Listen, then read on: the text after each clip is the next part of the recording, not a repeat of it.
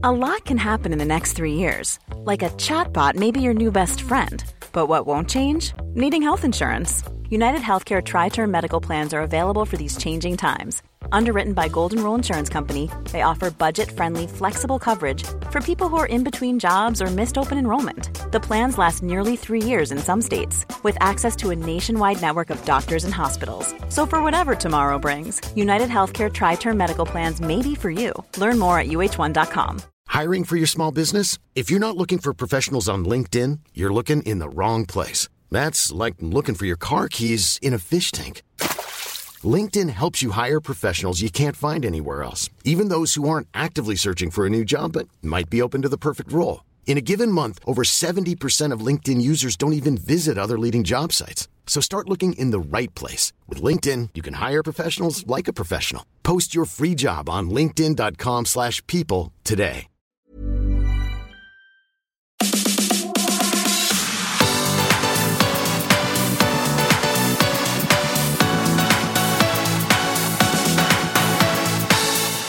Välkommen hit, Kristin Kaspersen. Tack snälla. Det som är spännande och väldigt smickrande till dig, det är att vi frågade våra poddlyssnare vilken gäst de helst ville att vi skulle bjuda in. Och då vann du. Det var allra flest som sa Kristin Kaspersen, och då var det så lyxigt för vi hade redan bokat dig. Ja. Det är viktigt, vi hade redan bokat. Men det är ju fantastiskt, det var roligt att höra. Tack. Ja, och jag tänker, om man gillar dig väldigt mycket, som då väldigt många gjorde och verkligen ville ha dig, vad är det du tror att de skulle vilja få höra när du kommer hit? Har du en bild själv? Nej, det är det jag blev nyfiken på. Skrev de varför de ville att jag skulle komma hit? Eller skrev de bara ett namn? Jag tror att jag kanske är ganska öppen och personlig. Jag är väldigt sällan privat. Men folk kanske uppfattar det kanske ibland. Men jag är privat. Men jag tror att jag räds inte för frågor. Och jag tycker att livet är spännande i sig själv. Så kanske därför. Jag tänkte spontant att apropå då sårbar och superstark, så passar du väldigt bra in. Alla vet ju vem du är. Du var ju, som alla förstår, känd från dag 1 med allt vad det innebär. Och med tanke på att ditt liv också förekommer i skvallerpress, så skulle man ju kunna tänka att du skulle bli en person som inte var så bjussig och generös och delade med dig så mycket, för att det är ju väldigt lätt att de tar och skriver på olika sätt. För det kan jag tänka när jag tittar ibland när du skriver inlägg. Du skriver något om ensamhet som jag tyckte, för det första tyckte jag att det var väldigt bra skrivet, och så tyckte jag också att det var så otroligt generöst med tanke på att du vet att de kan ta en mening ur ett sammanhang och välja att snurra vidare, och många gör det. Så att du gör det fast att du vet att du alltid riskerar. Alltså det är aldrig gratis. Det kostar ofta det du gör, och så gör du det ändå. Det är jag impad av, och det tycker jag är liksom styrka och sårbarhet i ett. Ja, och sen också det som är fördelen idag är att skulle någon plocka ut ur ett sammanhang, så kan man ju också gå in och skriva nästa dag och säga att jag skiter i det där, för att det här är egentligen sanningen. Alltså du har ju en makt på ett annat sätt idag än tidigare, innan då till exempel Instagram fanns. Så idag kan du ju gå in och dementera ganska snabbt, och det sprider sig ju väldigt fort. Så att jag når ju nästan fler via mina följare än via en skvallerpresstidning egentligen, om man tänker så. Så att därför tycker jag att någonstans och det är också mina egna ord, och det tycker jag gör som skillnad. Och sen kan man aldrig... Jag kan bara försöka påverka det jag kan. Och resten får jag bara acceptera. Liksom. Och när blev du så här klok och trygg? Klok? Nyfiken kanske. Nej, men jag tror att det är någonting som har... jag har nog alltid varit det. Jag har alltid varit nyfiken och hela tiden försökt lära mig. Så det är klart att nu är jag ju 50, så nu har jag hunnit lära mig en del på vägen. Men jag tror också att när jag märker själv att jag kan ta ansvar och påverka hur jag mår, så har det gjort väldigt stor skillnad. Och det betyder inte att jag måste tänka på ett visst sätt eller göra på ett visst sätt för att jag ska må bättre. Jag kan också säga, fasiken, jag behöver hjälp. Alltså, kan du hjälpa mig med det här? Det är att ta ett ansvar. Många har svårt för att be om hjälp. Men bara att säga vad man känner, det är ett ansvar. Än att så här, jag har varit väldigt mycket kan själv. Jag kallades till och med för Kristin kan själv när jag var liten. Och det har varit en utmaning för mig. Men det har också varit väldigt spännande och fantastiskt skönt för jag tycker om att hjälpa andra till exempel. Så att nu inser jag att då tar jag ifrån glädjen ifrån någon annan. Om jag inte ber om hjälp så tar jag ifrån glädjen ifrån dem att få hjälpa mig. Så att det handlar ju om att det här egna ansvaret som jag tycker har varit så otroligt spännande. Jag tänker att det är så många gånger som vi hör att alla vill göra allting perfekt. Och att det är då man blir trygg, när man lär sig att göra allting perfekt. Och jag tänker det att eftersom du är så öppen som du är och har varit det under en lång tid. Finns det någon gång som du känner att du har haft att du ändå har åkt på en smäll som du inte var beredd på? Ja, absolut. Men jag är inte rädd för dem heller. För att många är så här, men du verkar ha haft jobbigt i livet. Jag bara, absolut inte. Men säg att jag har haft 80-90% bra. Men när det är någonting som till exempel, om jag blir irriterad. Jag tycker inte om att vara irriterad. Så varför ska jag gå runt och skapa ännu mer irritation själv? För att jag går och funderar på någonting. Det är bara jag som drabbas, ingen annan. Och då har jag ju blivit nyfiken på hur kan jag förändra och bryta det mönstret. Och när jag kommer på det, då skriver jag om det. Och då tror ju folk att man har jobbigt hela tiden. Och så är det ju inte. Utan det är mer bara att jag kommer på en grej. Så här kan man göra. Och det tycker jag har varit väldigt roligt. Och sen nu till exempel under den här coronatiden. Så har jag liksom, från början gick hur bra som helst. Man hanterar det. Det är som det är. Med all respekt för det jobbiga som händer på sjukhusen. Och de som blir sjuka och tyvärr inte är kvar. Och företag som liksom mister sina, som går i konkurs och så vidare. Så är det så här, okej, det kan jag inte påverka. Jag har respekt för det som händer. Men vad kan jag göra? Och med det så fick jag ganska mycket energi. Alla jobb försvann ju. Men vad kan jag göra då? Då är det mitt ansvar. Sov, träna, fundera på vad kan jag mer göra för att tjäna pengar? Hur kan jag utveckla mitt företag? Och sen kom jag till en punkt, jag tror att det var då jag skrev om det här att jag kände mig ensam. Där liksom den energin tog slut. Och jag som tycker om det här att leda sig själv och läst om det och verkligen så här inne på den grejen. Jag var totalt kass på att leda mig själv den helgen. Alltså jag var så värdelös, va? Men det var så bra. För att då bottnade det någonstans i så här, okej, nu räcker det. Hur tar jag mig ut det här? Vad ska funka? Och så blir det liksom en sån här liten sport för mig. Att nå det.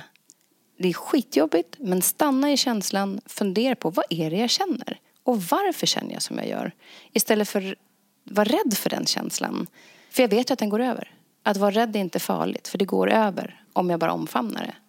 Och det sånt där tycker jag är så himla spännande. Så att jag tror mer att även om det är tuffa perioder ibland som man stöter på, så blir jag liksom också nyfiken på varför tycker jag att det här är så sjukt tufft. Vad kommer det av?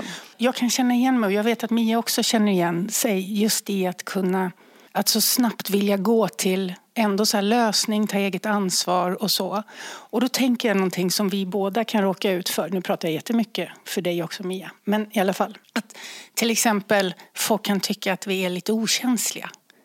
Till exempel den man lever med kanske kan tycka det någon gång för att man går vidare lite snabbt eller vill lösa saker och så.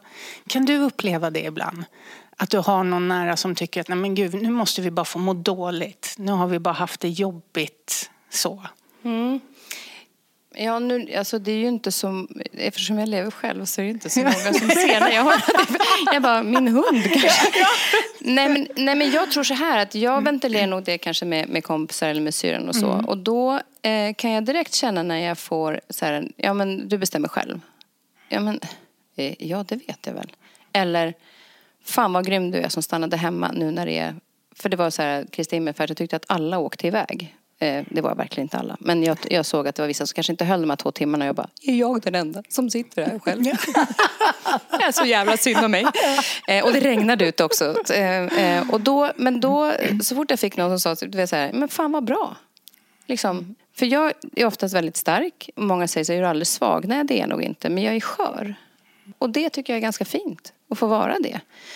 Men jag tror att jag har liksom, framförallt för ett par år sedan så kom jag till en situation där jag var tvungen att ta liksom någonting som berörde mig känslomässigt väldigt starkt och behövde ta avstånd. Men det är svårt att göra det när känslorna är inblandade. Men det jag kom till var att jag behövde ju inte ta avstånd från hela situationen, alltså hela delen, utan det är situationen som är jobbig. Känslorna för en person är inte någon skillnad på. Så att jag kunde dela på att jag separerar mig inte från känslan i personen i fråga. Om det är någon i familjen till exempel, en nära vän. Men situationen, den ställer jag mig åt sidan från. För att den påverkar mig för mycket. Och då blev det mycket lättare. Och då för jag trodde att jag skulle bli känslokall. Genom att sätta saker och ting till sidan. Men när jag insåg att det är ju bara en situation. Det är ju inte liksom, mitt hjärta ömmar ju lika mycket fortfarande. För den vännen eller den familjemedlemmen. Det är bara att jag tackar nej till den här situationen. Och den står jag utanför. Så att det var nog mer jag själv som trodde att jag skulle uppleva att jag blev känslokall. Men tvärtom skulle jag nog säga. Att det visade ännu mer på att jag värnar om den här relationen. Så att så länge liksom situationen är som den är, då får den vara. Men min kärlek till personen finns alltid kvar. Och det var ganska skönt för mig själv att förstå. Att jag är inte kall. Utan snarare bara kärleksfull. För att jag är rädd om det här. Och det var ganska skönt. Så att jag har nog speglat det du säger i mig själv. Att jag trodde så här att nu är det så här känslokall. Nu går vi vidare. Upp, så. Och det gör jag inte. Jag känner efter. Vad är det jag känner? Och när jag känt efter så bara okej. Men kan jag påverka det här? Nej, det kan jag inte. Släpp det då. Det är ju intressant det här med skillnaden sympati, empati och medkänsla. Att känna med en annan, liksom, alltså att försöka känna åt en annan människa. Alltså att du är jätteledsen, då är jag också ledsen med dig. Det gör ju inte din situation mindre sorglig. Och det är det där ibland som kan bli att jag kan ju som en medmänniska stå bredvid, men ingenting förändras av att jag försöker hoppa in emotionellt i din känsla, utan risken är ju bara att jag blir självupptagen och att det handlar om vad jag... Precis. Och att det är det där man ska lära sig. Och när man har lärt sig det där, för många frågar ju oss som har jobbat då i så här många år med att coacha människor på olika sätt så här, men blir det inte tungt då? Människor delar med sig. Fast det är ju för att vi bär ju ingen annan människas känslor. Nej. Då hade det blivit slitsamt. Utan när man hittar den där liksom friska balansen mellan, så kan man faktiskt göra ett väldigt mycket bättre jobb. Precis, jag ska säga att tydliggör det, att det är med att jag blir irriterad. Jag blir inte irriterad över... Säg att jag skulle bryta ihop av någon anledning och min kompis blir ledsen för att det gör ont i henne att se mig så. Det är en annan sak. Att det kan jag förstå. Däremot om hon ska gå in och försöka förstå och känna som jag. Och det är någonstans, det fick jag ju verkligen erfara nu med när mamma gick bort. Då var det ju väldigt mycket Lill-Babs sorg. Alltså sorgen över Lill-Babs första året. Och jag vet inte hur många jag har kramat som har brutit ihop. Inte på en gång, utan de är nog inte beredda på det själva. Men det har varit väldigt fint. Därför att det visar bara vilken otrolig kärlek mamma har gett och hur många hon har berört. Så det hjälpte mig väldigt mycket. Sen kom det till ungefär ett år. Och då när folk kom fram och sa, ja men jag saknar din mamma också. Jag bara, nej, du saknar inte min mamma. Du saknar Lill-Babs eller Barbro. Den mammasorgen kan du och jag inte dela. Den är någonting annat. Och då kunde jag känna så här att då fick jag skärpa mig liksom, i att så här, jag förstår att du saknar Barbro. Eller jag förstår att du saknar Lill-Babs. Sa jag själv. För att för mig tala om att mamma är min mamma, Malins mamma och Monikas mamma. Och våra barns mormor. Den sorgen delar vi inte. Men vi delar Barbro och vi delar Lill-Babs. Det är okej. Det där är ju intressant. Otroligt generöst måste jag säga. Ja, verkligen. Just för sorg är så spännande på alla sätt och vis. Och så få människor är vana att prata sorg, är vana att prata död. Det är så laddat. Jag skriver om det i min senaste bok, just det här hur många jag möter. Alltså intelligenta, supersmarta människor som säger så här, om jag dör. Och man bara, jag vet, det är det enda jag kan lova. Ja, precis så. Och att det är för att man på något sätt, om man inte känner sig vid det. Och sen hur lite erfarenhet. Jag vet ju bara, min förra kille tog livet av sig. Och hur människor reagerar runt omkring. Din mamma dog tidigt. Alltså vi har pratat mycket död och sorg. Det som jag tänker nu, alltså att få vara med själv om att förlora sin mamma som alla andra har en relation till och också på något sätt kräver att få sörja, vilket ju är fint, men det måste också vara lite så här, var det bara fint att alla delade det, eller Kunde du liksom känna att du ville vara självisk? Och det här, jag bara försöker liksom... Jag trodde att jag skulle känna så. Att jag ville vara självisk. Att jag tänkte så här, tänk en dag. Om jag såg till exempel för 10 år sedan att en offentlig person gick bort. Och så var det på löpsedeln överallt. Och det var på nyheterna. Och bara, gud vad jobbigt den dagen det hände mamma. När det hände så... Och jag vet inte om det är för att jag har liksom jobbat mycket med att välja tankar. Så jag stod mest i tacksamhet över att hon var min mamma. Hon var extremt kärleksfull. Hon har berört så många människor. Och att vi som lever efter, vilket vi föräldrar ska tänka på till våra barn. De ärver oss på ett sätt. Vårat beteende. Om mamma inte hade varit den fantastiska människan hon är, utan hade varit en idiot. Då hade jag ju fått, det är henne som, oj. Det hade varit en annan reaktion. Så att jag fick någonstans och såg det som att när människor kom fram så hade mamma gett dem kärlek och den mammas kärlek fick jag tillbaka. Så jag fick så mycket kärlek av mamma via alla människor som jag mötte. Så det, någonstans så stärkte det mig i det fina i det hela. För att jag kan inte förändra att hon inte finns längre. Och det kände jag hela tiden. Det där var jag ganska snabbt. Jag kan inte påverka det. För hon är inte fysiskt här. Så det är ingen idé att jag ligger på golvet och skriker och ber att hon kommer tillbaka. För det kommer aldrig att hjälpa. Vad kommer ge mig energi? Det är ju att ta emot den kärleken som människor ger. Att vara tacksam över att allt jag har fått och allting hon har gett under alla år. Och det bär jag med mig varje dag. Det kan jag påverka. Så det var väldigt tydligt för mig väldigt snabbt. Så jag har absolut gråtit, men inte så på det sättet som jag trodde. Och det gör ju att när människor kom fram, framförallt första året, så var det viktigt. Sen kom jag nog till efter ett år att jag kände att fast nu behöver jag omfamna min sorg till min mamma. Och det märkte jag för att jag blev lite irriterad när folk sa att jag saknar också din mamma. Nej, du saknar Barbro eller Lill-Babs. Men alltså min mamma vet inte vem det är. För det vet bara vi. Och den behöver jag dela med min familj. Och det är ju mitt ansvar. För att jag hade träffat en kvinna. Eller vi sitter på semester förra sommaren. Jag var hälsade på några från Let's Dance nere i Helsingborg. Och så kommer en kvinna fram. Och så sträcker hon vid bordet. Sätter hon upp en bild i sin telefon på henne och min mamma. Och jag var inte beredd på det då. Och hon var väldigt så här, kärleksfull. Men det kom lite för nära. Och då kände jag, då sa jag till mina kompisar, gud vad jag är otrevlig mot henne nu. De bara, nej verkligen inte. Utan det var ju bara min känsla. Och då, för jag hade ju också skrivit att det är så fint att alla kommer fram och säger så. Så då har jag ju sagt till folk att det är jättefint. Jag har inte talat om att jag är just nu i min mammas sorg. Så jag kanske inte bemöter det på det sätt som ni hoppas eller som jag borde göra om jag hade inte varit i den. Så just nu är jag i sorgen med mamma och jag hoppas att det respekteras. För jag behöver den här tiden. Och det är ju bara mitt ansvar, återigen, att tala om, här är jag nu. Och de som inte har läst det kan ju bara säga det. Att det är jättefint att du saknar Barbro eller Lill-Babs. Jag är inne i en process med min mamma just nu. Men jag är jätteglad att du ändå kommer fram. För att det sa mamma alltid. Det är någonting vi har bankat in. Vänliga människor ska du alltid möta. Och aldrig stöta ifrån. Så det har varit väldigt viktigt för mig. Och det har gjort att sorgeprocessen, mamma sa alltid att längtar man eller saknar så gör man det för att det finns kärlek i botten. Och det är en enorm kärlek och det är en enorm saknad och längtan. Och allt det grundar sig i att vi hade en sån jäkla häftig kärlek. Och därför blir sorgen fin för mig. Det är fint också att er mamma, att hon fick leva ett så långt ändå liv, ett sånt fantastiskt liv där hon fick ge till så många.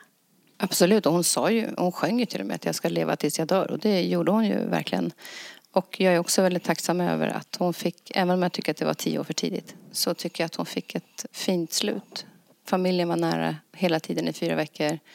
Hon hade inte ont och det var jag kan inte vara egoistisk i det och säga att jag vill ha henne kvar nu. Utan det viktigaste är att hon fick ett fint slut. Och det fick hon verkligen. Och det fina i det hela också var ju faktiskt att hon fyllde ju 80. Precis när vi hade fått reda på att hon var sjuk. Och det gjorde ju att vi var ju tvungna att gå ut och berätta då. Vi sa ju i och för sig att hon hade hjärtproblem, vilket fanns i botten också. Men vi berättade inte om cancern. Men det gjorde ju att hon fick ju sån kärleksbombardering på sin födelsedag. Vilket kanske hade skett annars när hon hade gått bort. Så jag la ut ett Instagram-inlägg då när hon fyllde år. Och då jag hade 2500 kommentarer. Och började läsa för mamma. Och då sa hon, du måste tacka alla. Jag bara, mamma, det är 2500 personer. Du måste tacka alla. Jag sa, jag kanske inte hinner med alla, men jag ska försöka göra så gott jag kan. För hon blev så glad. Så hon fick så enormt mycket kärlek tillbaka. Hon bara, men vad ska jag göra för alla? Så att du behöver inte göra någonting just nu. Utan nu ska du bara ta emot. För du har gett så mycket, alltid. Nu ska du bara ta emot. Och det visade ju mig, som Monica och Malin och familjen och barnbarn och allting var ju där hela tiden med henne. Så att hon fick ju verkligen det tillbaka. Så att egoistiskt kan jag inte vara i det här. Utan det viktigaste är att mamma fick ett fint slut. När vi förlorar de som är nära. Att få ägna sig åt någonting som har med den personen att göra. Det är väldigt fint. Alltså oavsett, nu var ju hon väldigt känd. Och det är inte konstigt att hon var så omtyckt. När det är så här, man svarar på 2500 frågor. Så är det bara. Eller så här, hyllningar. Så att det är liksom... Och i det så är det ju också så att det jag kände var väl att direkt efteråt var att hon, det sa hon i och för sig alltid, men att hon ville jobba mindre för att vara med oss. Och då vet jag att jag kunde känna så att fasiken, hon hann inte med det. Att vi ville ju ha henne för oss själva. Och sen kom jag på att men det hade jag ju. Jag fick de där 4 veckorna när hon var sjuk. För jag kan ju fortfarande inte förändra. Jag kan inte gå runt och arg för att jag inte fick den tiden. Men jag fick 4 veckor. Där vi var familjen med henne.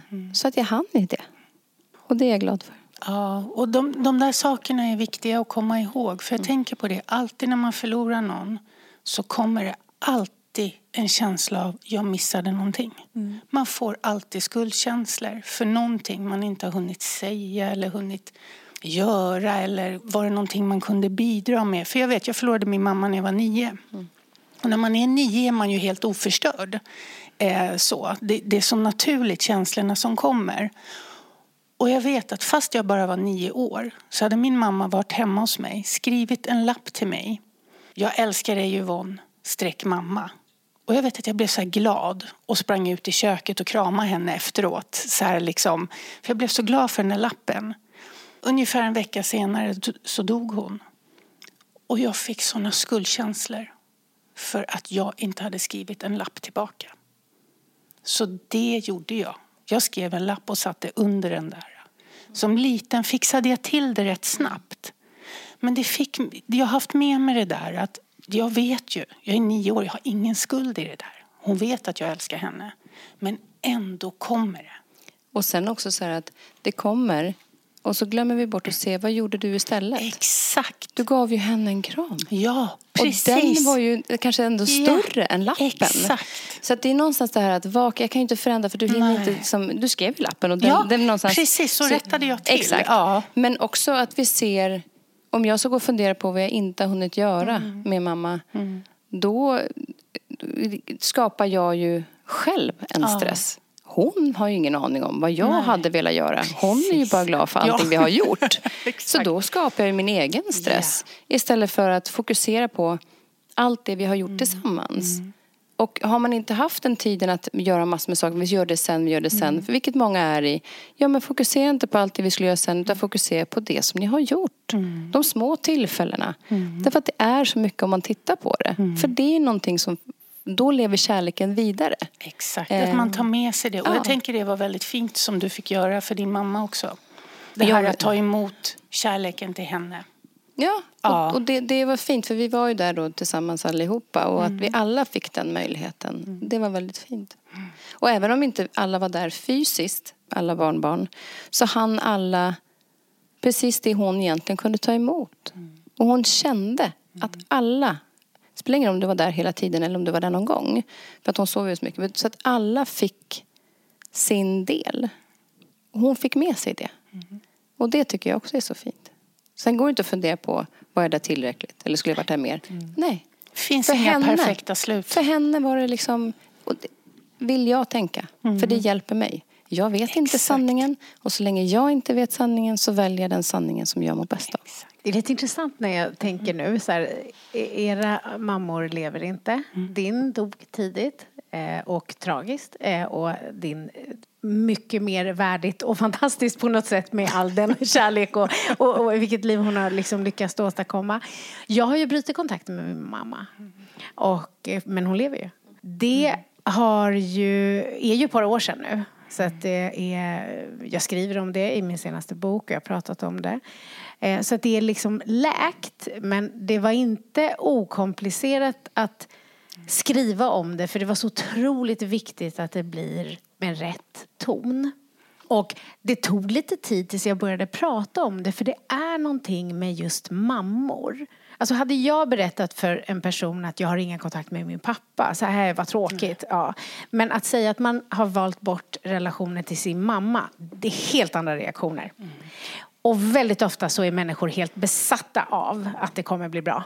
Och att det borde bli bra. Och det rätta är att ha en relation. Det där är spännande, det är intressant. Det är spännande. Men hur finns det då en form av sorg? För att jag menar, om man förlorar sin mamma som går bort. Om man tar ett beslut av att bryta en kontakt. Den sorgen, finns den sorgen? Ja. Jättestor. Och hur skulle du beskriva den? Alltså jättestor sorg. Det hände det är väl flera saker, men det var i alla fall vid ett tillfälle där det var så tydligt att det är det enda alternativet. Jag är tvungen att bryta, jag behöver göra det, för det är det enda valet jag har för min skull. Och det är ju som att någon har dött. Det är ju lika mycket förlust och lika mycket sorg i det. Så att jag har gråtit och jag har ältat. Och på ett sätt lite mer komplex sorg, för personen finns ju där. Så där är det väldigt lätt att inte acceptera utan att liksom hitta till. Man får döda hoppet där. Ja. Så att den var mycket timmar av prat. Och då är det ju tur att jag har väldigt många kloka, bra nära mig men jag har pratat mycket, jag har gråtit mycket, jag har rökt många cigaretter. Jag skrev om det i boken, folk är helt chockade över att Mia Törnblom röker cigaretter. Ja, inte alltid, verkligen inte.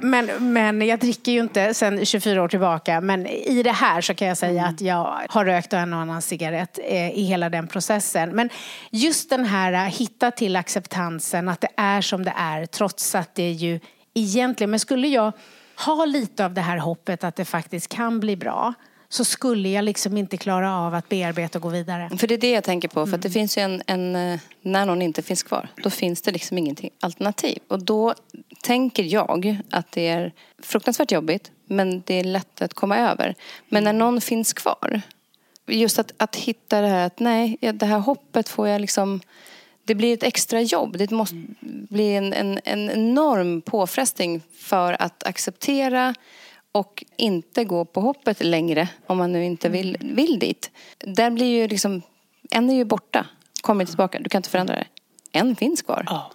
Och där tänker jag att sorgen är väldigt annorlunda och på ett sätt mycket tuffare. På ett sätt. Alltså så här att gå igenom. För att du måste jobba på flera nivåer. Jag hade aldrig klarat det, tror jag, på det här sättet som jag ändå kan. Det betyder inte att det gör mindre ont i mig, men eftersom jag så länge har jobbat med och utbildat i självledarskap, så förstår jag vad som händer. Jag tror att det hade varit väldigt mycket svårare om jag inte hade haft det. Men sen är det ju också en sak med dig, Mia, som är en av dina största styrkor. Det är att du är den klokaste jag känner. Du är otroligt generös, hjälper alltid andra, coachar. Du är också väldigt, det är mycket pannben på dig. Tycker du att du har rätt, då tycker du att du har rätt. Alltså du är envis som fan. Ja. Men i det här har du varit så otroligt duktig på att när du känner saker, bolla och ta emot. Och tänka efter. Ja. Att du inte är alltid proffs på dig själv.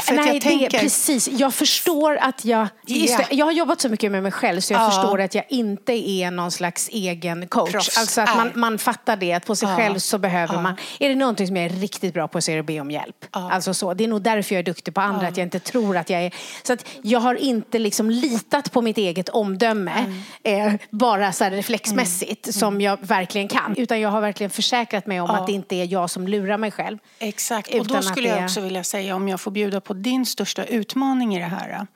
Eftersom du är så otroligt duktig på att ställa till rätta, se din egen del, fixa ihop, ta stort ansvar själv.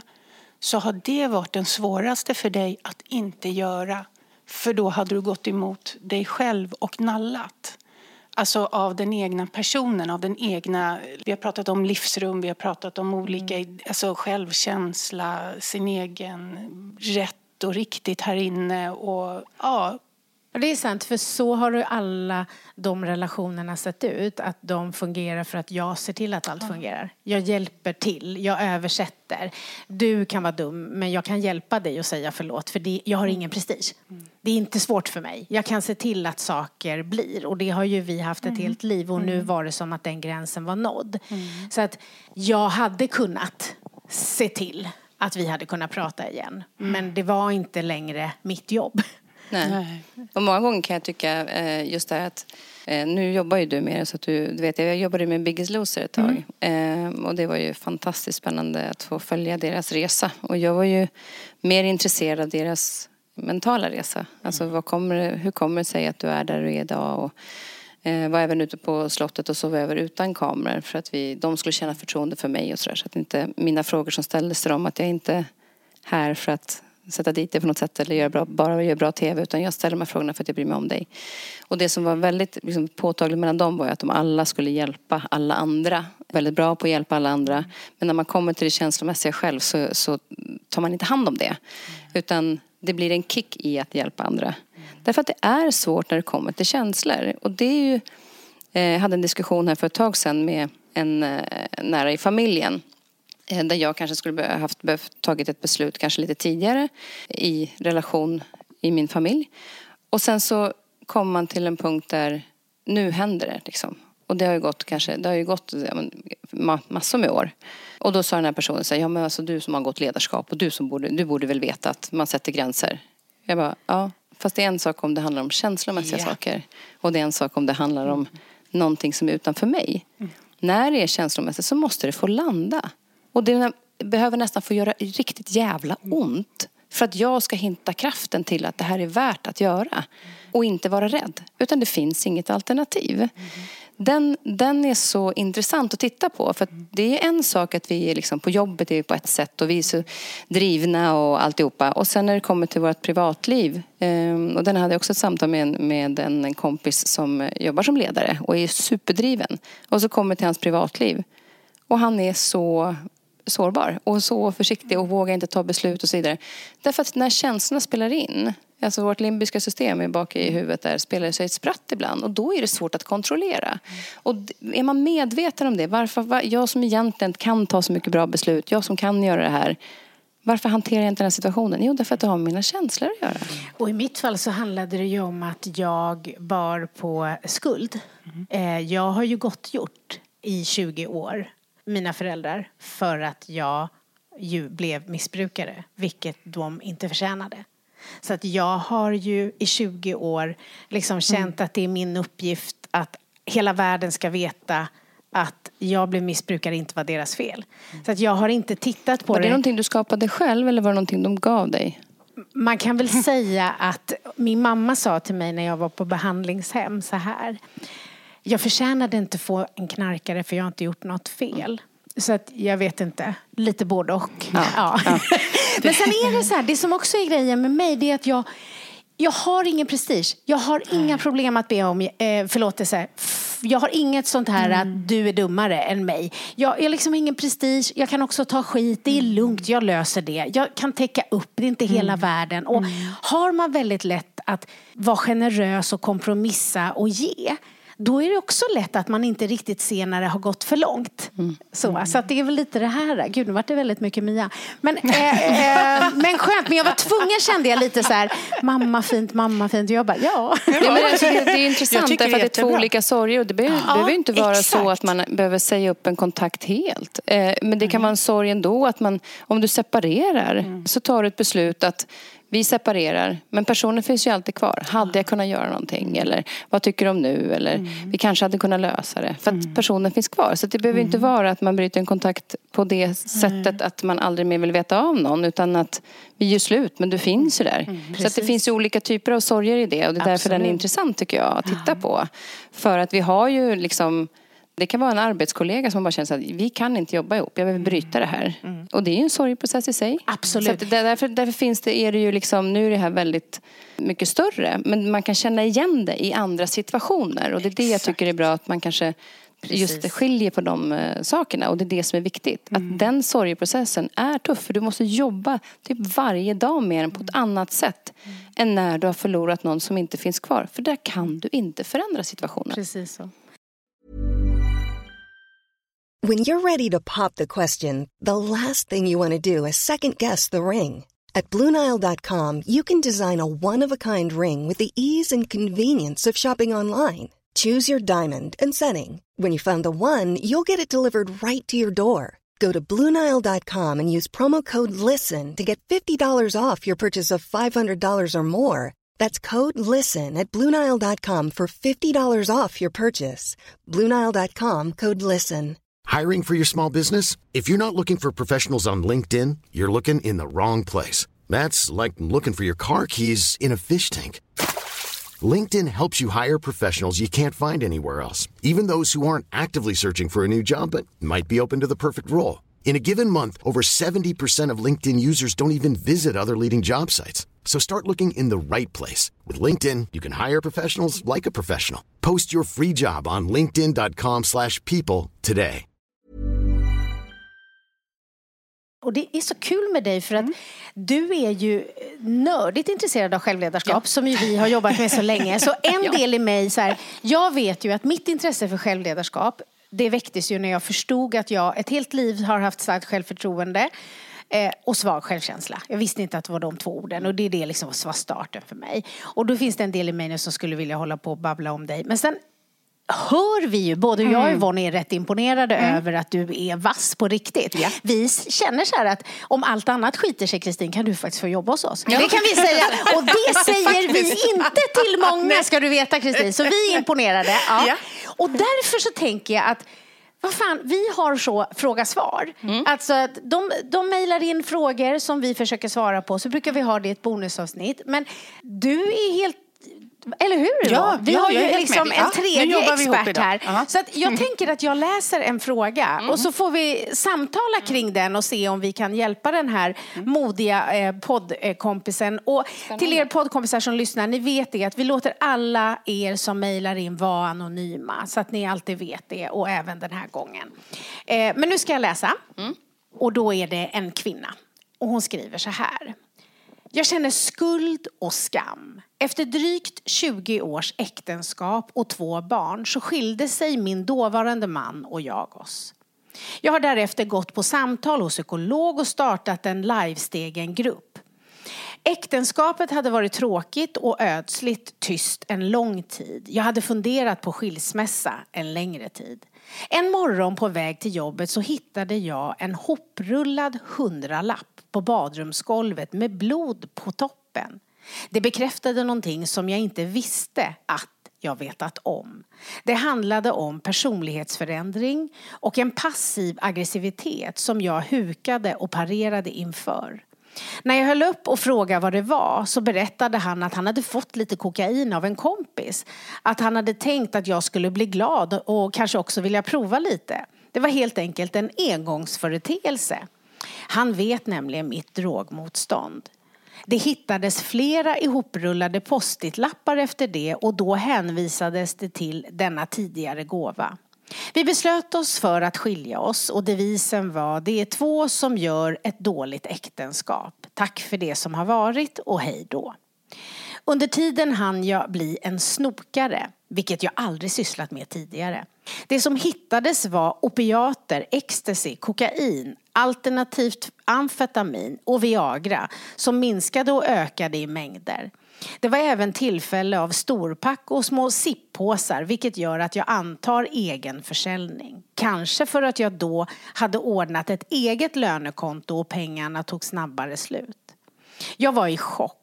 Och trots i min metodiska och tysta kartläggning, för han ljög och förnekade brukandet hela tiden, så förklarade jag mitt letande för mig själv med att jag måste veta vem jag och barnen har att göra med. När jag kommer för att titta på det gemensamma lönekontot så var det klart att det gick ut pengar från bankomaten och Swish typ dagligen. Då jag inte har så många vänner och de jag har är gemensamma och som även känner våra barn, så känner jag att jag inte hade någon att tala med. För jag ville inte och vill fortfarande inte att våra barn ska veta. Och jag ville framför allt att det skulle bli en bra skilsmässa. Det här undrar jag över. Jag har svårt att skilja på vad som är min historia och vad som är hans historia. Det är inte min sak att berätta om honom, men utan den biten så är det ju inte heller min historia. Så att uppmaningen om att tala om det så att skammen lättar, för det brukar vi säga att skammen försvinner när man pratar om svåra saker i trygg miljö. Så hon känner att hon kan inte göra det för att inte hon har rätt att prata om det. Och sen så skriver hon: så nu när jag ändå har varit i olika samtalsformer och enskilda grupper så kommer jag på att jag kan avdramatisera drogerna och så talar jag bara om relationen. Och nyss hamnade jag i en diskussion med ett av barnen om missbruk och jag sa droger och alkohol är en beroendesjukdom och då blev svaret att jag hatar knarkare, de är lögnare, och så en lång harang om vad barnet då tycker om droger. Och där känner jag återigen att jag inte får släppa igenom informationen om barnets pappa. Men jag undrar om jag gör fel val ännu en gång genom att dölja och släta över. En lång och omfattande fråga som väcker väldigt mycket tankar. Men ska vi börja med att svara på frågan innan vi pratar vidare? Vad säger Kristin? Nej, framförallt så känner jag väl att hon ska inte känna någon skuld överhuvudtaget.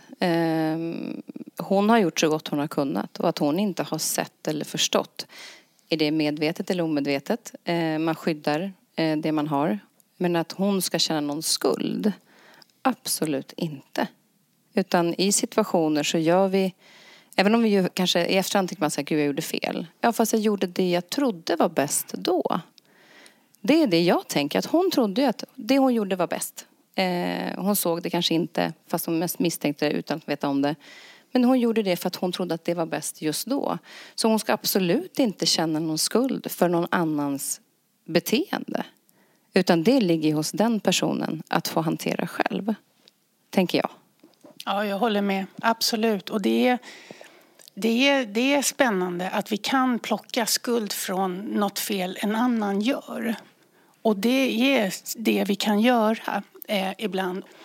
Att bli hel efter en sån här sak. För vi fattar ju att det är mycket sorg i att det såg ut som det gjorde. Jag tänker att när de giftes eller var tillsammans och fick barn så fanns det massa drömmar framåt. Och hur det skulle se ut och hur det skulle bli och så. Och är rätt säker på att det inte blev som det var planerat så.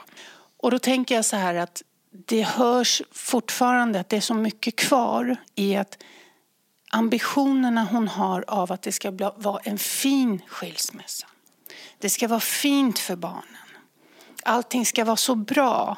Och det är inte bra. Nej. Det är inte bra. Nej. Han har använt sig av droger. Det finns lögner. Det känns helt rätt. Och där har ju barnet rätt. Ja, hon säger precis. Till och med, och så där är frågan, jag vet inte, barn fattar ju rätt mycket fast vi inte vet. Så det känns ju som att det här barnet redan har förstått. Ja. Någonstans. Det är ju någonstans barnet som svarar på det man själv känner, att det är lögnare. Och det är någonstans också det här att det som har varit kan du inte förändra. Nej. Det är där du är nu. Och jag säger, vilken jävla tur att hon kom på honom. Och att hon har tagit sig därifrån. Men att göra det här fint. Gör det ärligt. Alltså, Och visa barnen att ärlighet var det. Inte det är lögner. spännande det här för behovet då av att det ska bli en fin skilsmässa. Det ligger ju också någon form av skuldkänsla där. Så Exakt. Bena ut. Alltså det jag skulle vilja säga det är så här, det är flera parallella saker i det här. Nummer 1, du kan säga till barnen att det faktiskt verkligen har förekommit missbruk. Allt annat är att bete sig som en medberoende möjliggörare, vilket kommer gå åt helvete kan jag säga. Det är inget bra, för det är precis, det hör man ju att barnet har sett mycket, mycket mer. Och det gör ju också att vi säger att det här pratar vi inte om. För det här tycker vi är så fult, så det låtsas vi inte om att det finns. Så att vi behöver prata om det. Men sen kan du säga att det var inte det som var orsaken till att vi skilde oss. Vi hade nog skilt oss ändå. Så att du behöver inte heller lägga skulden på att äktenskapet, som ju verkade lite halvdåligt innan, tog slut, är för att han missbrukar. För ibland tror jag att man inte kan reda ut vad som är vad. Alltså att det är inte så att han är ond och du är god för att han har missbrukat. Du kan ta på dig delar av det du upplever inte fungerade i ert äktenskap och att du kan se att du lär dig och en massa saker. Så upplever inte barnen att du försöker svartmåla honom. Är ni med på vad jag vill komma? Jag är helt med. Man kan prata om de här sakerna utan att det blir en är ond och en är god. Och sen kan man, jag vet det var när jag satt i Nyhetsmorgon så jobbade vi många gånger med psykologer som var där. Och då var det någon som sa just vid en separation till exempel att var ärlig, men du behöver inte ta in dem hela vägen till sovrummet. Alltså du behöver inte avslöja allting. Men barnen förstår. Och någonstans så ser jag också så här att en förändring är ju oerhört spännande. Men den kan vara asjobbig. Men den sker ju för att det ska bli bättre. Och mitt i den här förändringen så krävs det ju att visa, tycker jag, barnen vad ärlighet är, eftersom det har pågått väldigt mycket lögner. Så fortsätter man att ljuga och undanhålla, då fortsätter man ju att visa att det är lögnerna vi håller oss till. Precis. Istället för att vara så ärlig som det bara går, utan att behöva tala om allt. För att visa att ärlighet är det vi står i, även om ärligheten gör ont. Men antingen så gör den ont en kort stund, och man kan återhämta sig efter det. Lögnen, den gör ont mycket längre. Mycket längre. Och hindrar också barn från att få sin egen historia. Vi har ett behov av vår egen historia att veta.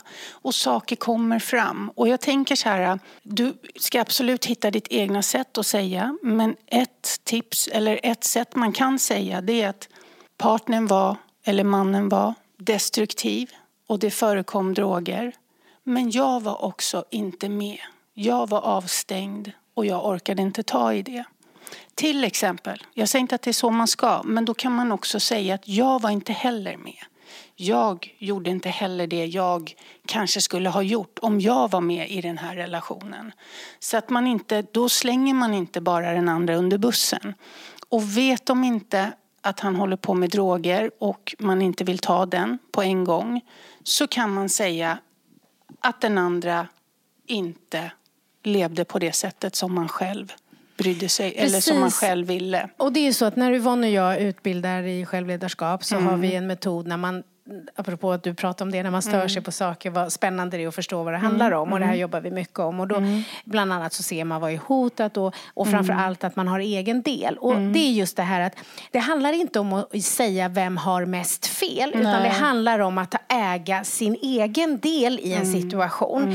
Inte skuld, utan ansvar. Egen del, eget ansvar. Och att då, om man säger att någonting är ens egen del och ett eget ansvar, då är det också lättare att också säga att någon annan hade egen del och ansvar. Det blir inte kletigt, det blir inte kladdigt. Men jag tänkte att när du då säger att det är en beroendesjukdom, så har ju du rätt. Och när barnet säger att knarkare liksom, vad var det nu?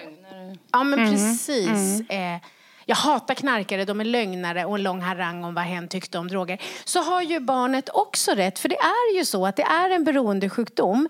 Och beroendesjukdomen är lite speciell på så sätt, för att det är en sjukdom som gör anhöriga extremt illa många gånger. En beroende person lider såklart av sitt eget beroende, men det är också en sjukdom som gör att den skadar ofta de den älskar allra mest. Så att det du egentligen behövde göra där och då med ditt barn var att hålla med. För ni har rätt båda två. Alltså, bägge två har rätt. Så det var egentligen inte komplicerat det som hände. Så att om du låter ditt barn få äga den här upplevelsen av att ha blivit lurad och sviken eller vad det nu är av sin missbrukande förälder, så kan du efter det förklara hur sjukdomen ligger till. Men det går inte att börja med att förstå att det är en sjukdom innan man har fått tillåta sig att faktiskt känna alla känslor. Och säga att det är okej. Det är okej att du känner som du gör. Och jag förstår det. Och just det här med att om barnet ställer sig, men varför gjorde du ingenting tidigare? Därför att jag hade inte kraften. Jag såg det inte. Nej. Nu när jag tittar på det i efterhand så är det mycket tydligare. Men där och då så är det ju svårt att sortera. Vad är det som... Mitt beteende var inte helt okej. Hans beteende var inte helt okej. Jag ser det nu. För nu har man också fått distans till. När problemet är nära, då ser man ju inte så klart. Utan det är när man tar liksom helikopterperspektivet som man bara, vad fan hände? Och jag vill bara hoppa in lite här. För det är lite otydligt hur mycket barnet vet om och inte här. Så att jag tänker det. Nu får du väldigt mycket råd och bra råd som du kan ta oavsett i hur mycket barnet vet om. Just det. Och jag skulle nog också säga så här. Jag tror att det är bra att ställa lite frågor till barnet. Verkligen. Och fråga. Varför tycker du så här? Om det är så att hon inte vet, eller han, det står inte, så det var jag som, hon eller han. Att ställa lite frågor. Varför tycker du så här om missbruk? Är det så att barnet redan vet om missbruket, då är det liksom ingen snack. Då gäller det att möta personen där den är. Det är jätteviktigt. Men att ta reda på var kommer de här starka känslorna ifrån och vilken missbrukare pratar vi om. Men att bekräfta, för det är så att missbrukare skadar de tycker allra mest om. Det är ju väldigt vanligt i hela den här... Liksom, det är en del av problematiken. Och sen tänker jag också på när man pratar med barnen också fråga hur upplever du det här nu? För vi kan ju känna och vi kan prata om det. Men vad gör vi när vi har känt och hur agerar vi ut efter det? Att också vara, inte bara vad hon har känt eller han. Utan så här, när vi pratar om det här nu. Hur upplever du det? Var är du någonstans? För att just att fånga upp dem i de känslorna som de då får nu. Så att man ser barnet i det här. I deras reaktioner kring det. Och att man kan ta det vidare därifrån. Det kan ju bli liksom en frågeställning sen. För att man är mitt uppe i det. Men just det att man pratar om det som har varit. Och det kommer upp. Och då gäller det också sen, tänker jag, att ta vidare det därifrån. Vad vill du nu? Vad känner du nu när vi pratar om det här? Att man också plockar fram det och hjälper dem. Och det är det bästa, att ställa frågor. Och säga det är okej. Och inte känna att gå in i en försvarsställning. Utan att det är okej att barnet känner som de gör. För det gör ju hon också.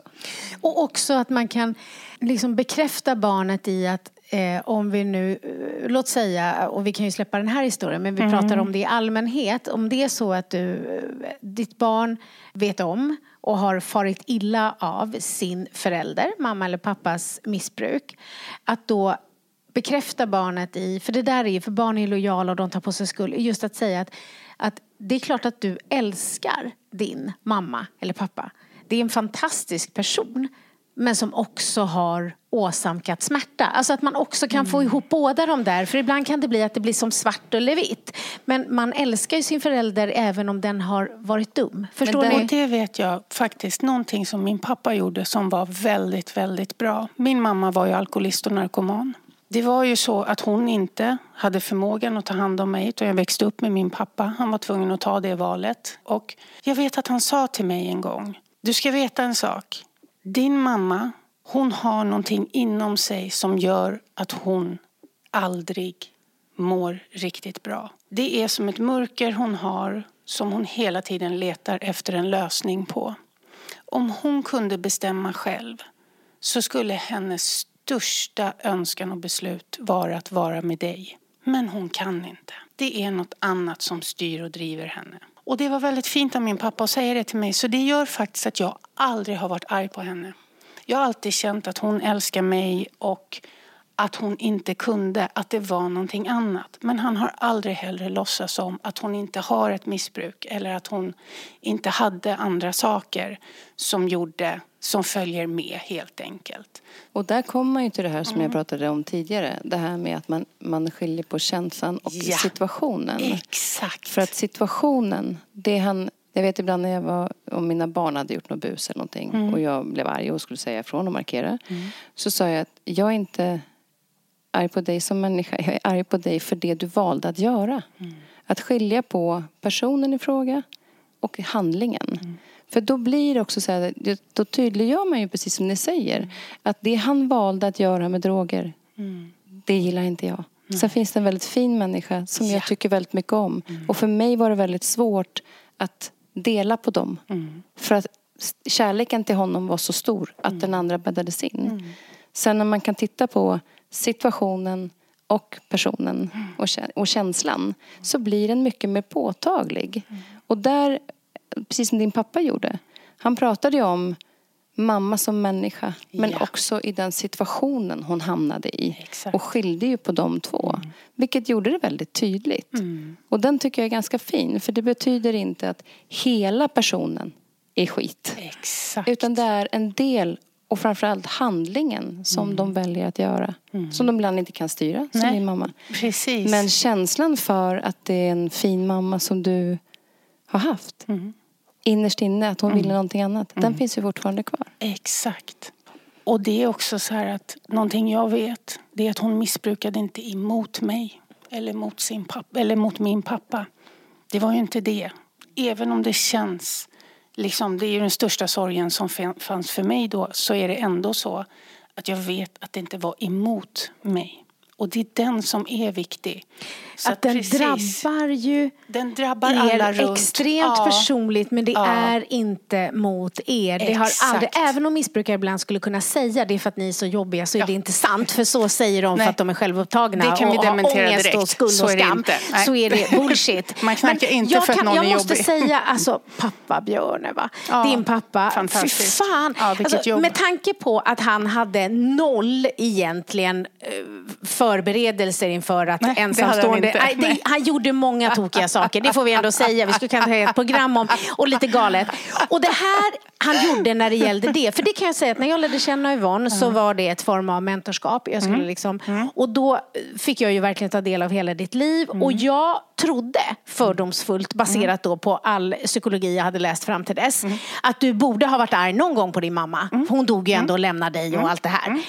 Och jag gav mig inte, för hon sa nej. Och jag tänkte, det här kan vara förnekelse, va? Så här ska vi peta lite. Och sen när du verkligen förklarade det här, så bara kunde jag se att så här, det din pappa gjorde med den förklaringen, det är nog den finaste gåvan man kan ge till en människa.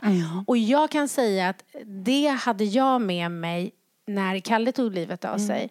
Det har varit så, det är precis det som jag ser med honom. För det var exakt det, han hade alltid, vi var tillsammans och vi missbrukade, och han mådde ju dåligt av att vi gjorde det. Jag gjorde ju inte det. För att jag tänkte, herregud, nu knarkar vi, då ska vi fan må bra. Och han kunde så här väcka mig. Och så här, olika ingångar. Ja, lite olika ingångar. Så kunde han vara så här, gud Mia, vi har blivit dåliga människor. Och han kunde aldrig, medan jag så här, om jag gjorde något som var fel, då hittade jag en ursäkt på det så att det skulle kännas bättre. Jag blev bra på så sätt. Jag anpassade mig till situationen, det kan man säga. Medan han gjorde aldrig det. Alltså han kunde aldrig börja ljuga för sig själv, han kunde aldrig rättfärdiga. Och det här svarta, han hade ju ångest och han hade liksom hela det här. Och på något sätt så är det ju jättesorgligt när han dog och allt det här. Så här. Men idag, det är ju många år sedan nu, så kan jag bara känna så här att han får vila nu. Alltså du vet, det här svarta hålet, det gick inte. Han kunde inte, och en del har det.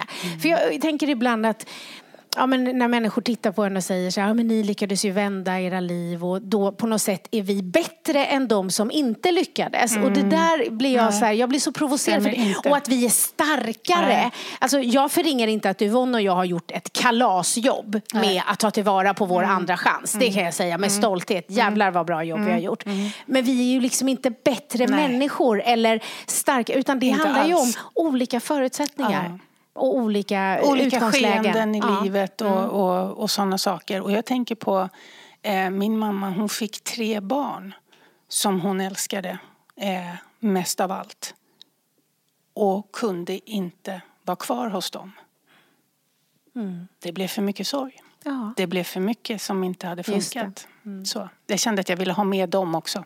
Precis. Att det inte handlar att om inte bara att hon lämnade också. Inte bara mig, utan hon lämnade fler.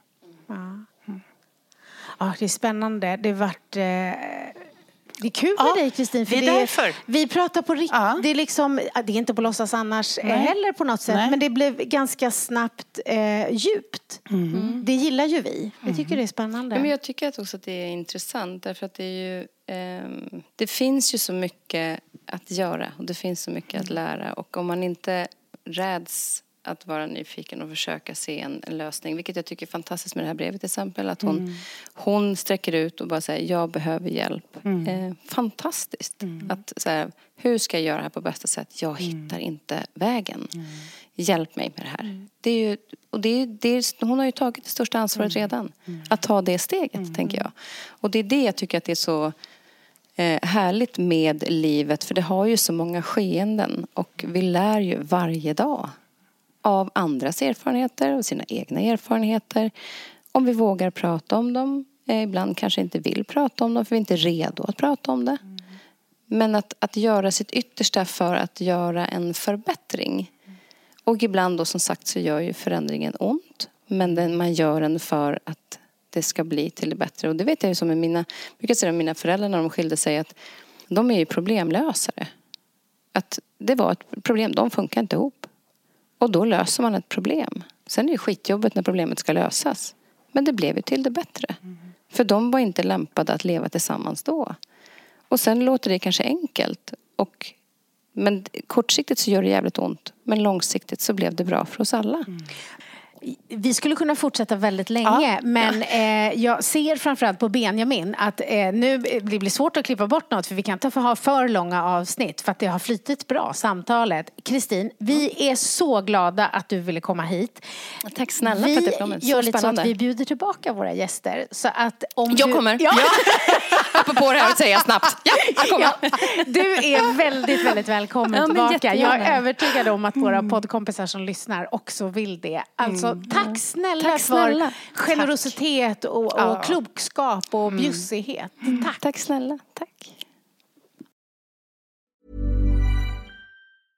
Hey, it's Paige DeSorbo from Giggly Squad. High quality fashion without the price tag. Say hello to Quince.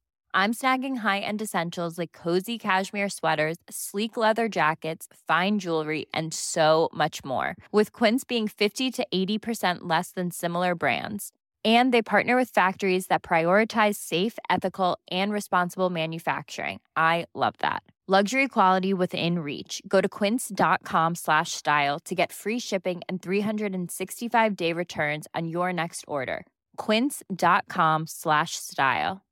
Imagine the softest sheets you've ever felt. Now imagine them getting even softer over time. That's what you'll feel with Boll & Branch's organic cotton sheets. In a recent customer survey, 96% replied that Boll & Branch sheets get softer with every wash. Start getting your best night's sleep in these sheets that get softer and softer for years to come. Try their sheets with a 30-night guarantee. Plus, get 15% off your first order at bollandbranch.com. Code BUTTERY. Exclusions apply. See site for details.